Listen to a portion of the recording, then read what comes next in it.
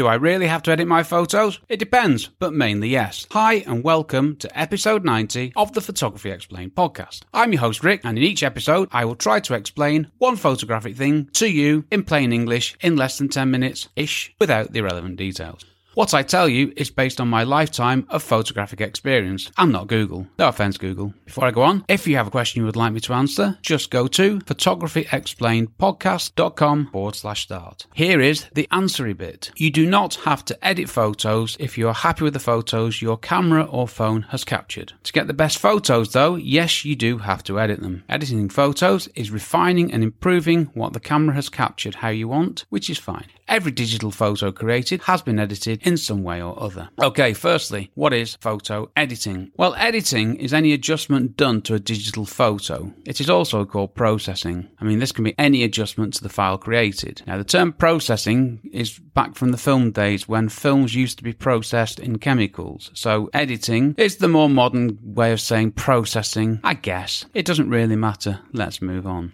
There are two types of picture formats which have an impact on the answer to this question, JPEG and RAW. Most photos are taken in JPEG or RAW formats. I say most, the vast majority of photos taken by consumers, camera phones being a notable exception, but I will come on to that, but there is a point to this. Okay, so what is JPEG? Well, JPEG stands for Joint Photographic Experts Group, but that's not important here. Does knowing that help us? Not really. What we do need to know, though, is that JPEG is a standard image format where the camera carries out an amount of editing or processing as well as compressing the file. So if you take a photo using the JPEG format, the photo that you see has already been edited. There you go. So we're editing everything anyway. What is RAW? Well, RAW means raw, as in the raw file. It's quite a literal term, this one. It doesn't stand for anything, as far as I know. When you take a photo using the RAW format, there is no processing done to the image. Well, when I say no processing, apart from creating the image itself, that is, which is in its own way a form of processing, isn't it? Because you're converting light into something digital.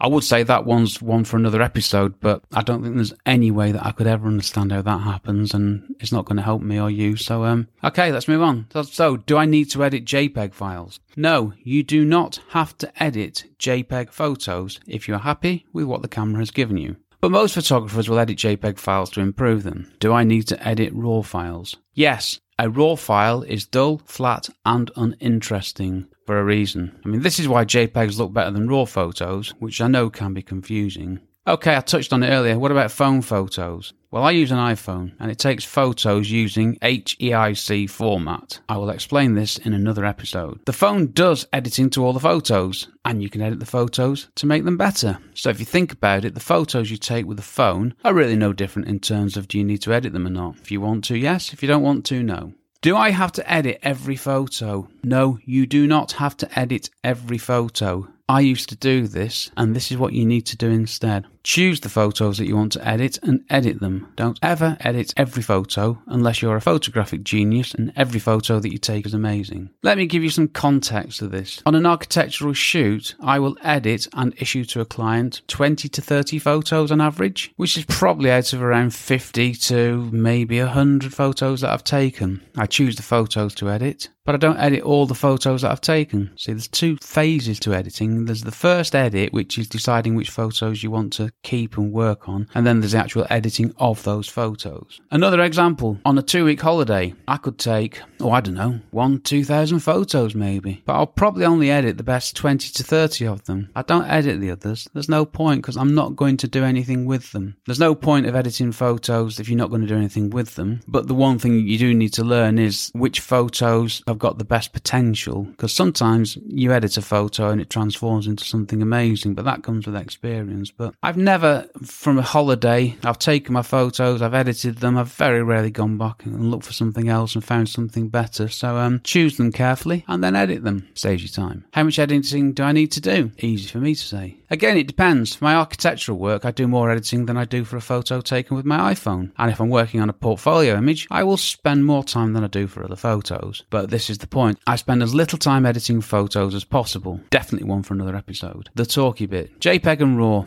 I know it's one of those confusing things, isn't it? You do not have to edit JPEG photos, but you do have to edit RAW photos. But JPEG photos look better than RAW photos, but you get better photos with RAW files. How confusing is that? There is a logic to it though, isn't there? The JPEG photo has been processed by the camera in camera. The RAW photo, you have to do all the processing. You can get the same results or similar results if you take a photo with a JPEG or a RAW file and do similar processing. But with the RAW file, you get more data. But I'm not talking about that now. I'm talking about editing. So let's move on. See, another misconception is that editing photos is in some way wrong. This is not the case unless you are dishonest about it. Editing photos doesn't really mean making things fake. I mean, that's one form of editing, such as making someone look thinner than they are, that kind of thing. But for most normal people, editing photos is taking what the camera has captured and making it better. And to be honest with you, that is all I have ever done. And there's nothing wrong with that, is there? Think about it. You don't write a book without editing it. You don't design a building without editing the design over and over. You don't make a TV program without editing masses of it. You don't make a film without editing masses and masses of it. You don't make a music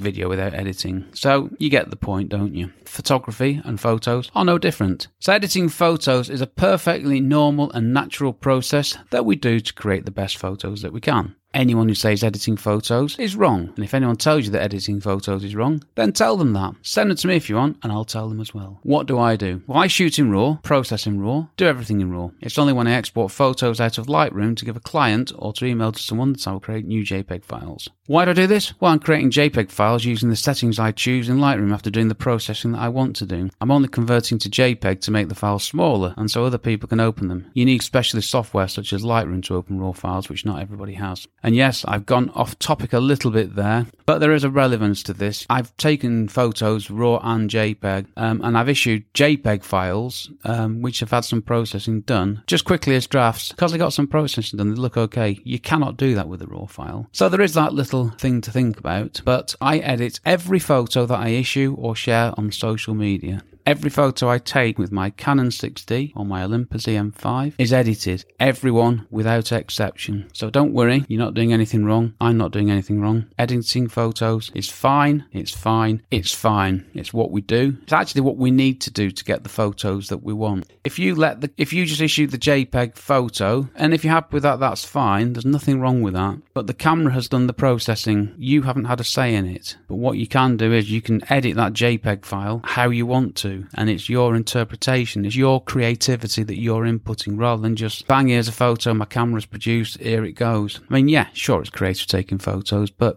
the editing afterwards is it's the finishing touch, it's the refining. It makes your photo different from other people's. If you think about it, two of you take a photo of the same scene with the same camera and the process in the same way, they'll look similar. You do some work on yours on your computer and you'll get a different result. And that's what we want, isn't it? We want our photos, not their photos. Right, I'm beginning to waffle on a one-line summary. Do I really have to edit my photos? No, you don't have to, but I recommend that you do to get the best photos that you can. Related episodes. Now, it turns out I've not covered these before, which I will do in the next episode. I was in danger of diving down into RAW and JPEG, which isn't the subject of this episode, is it? So, next episode, Photography Explained Podcast, episode 91. Getting close to 100, who'd have thought it? So, episode 91 is this. RAW and JPEG, what do they mean? Which is better? Having opened up this particular can of worms, I need to explain these, which I will gladly do. Time for a shout out. The shout out this week goes to no one. This space needs filling. So get in touch and get your shout out on my ever-growing podcast. It'll be there forever and a day, don't forget that. Okay, I'm done. Thanks for listening to my small, perfectly formed podcast. To find out more about my podcast and do stuff to help me, check out photographyexplainedpodcast.com/start. This episode was brought to you by lots of coffee on a Friday morning. I've been Rick McAvoy. Thanks again very much for listening to me and for giving me 13.5-ish minutes of your valuable time. And I will see you on the next episode. Cheers from me, Rick. My brand new course, How to Become a Real Estate Photographer, straight talking advice for beginners to get you making money quickly and build a career, is available to buy now. Find out more at rickmcavoyphotography.com/courses.